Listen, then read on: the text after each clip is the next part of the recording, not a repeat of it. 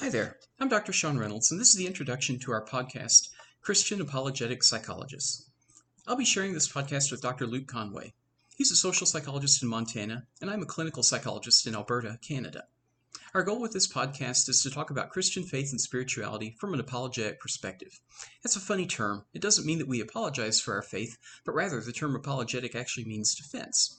So here we'll try to merge what we know about our faith from the Bible with real-world situations and phenomena. We're both used to being around a lot of people who don't share our faith, so it gives us a chance to really process it and talk about it.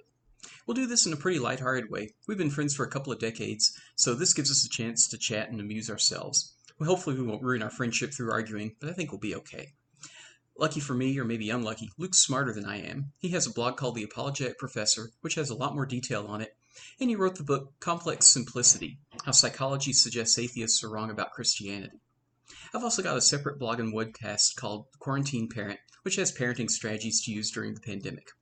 We hope this broadcast will be fun while also being enlightening, and we hope you enjoy it.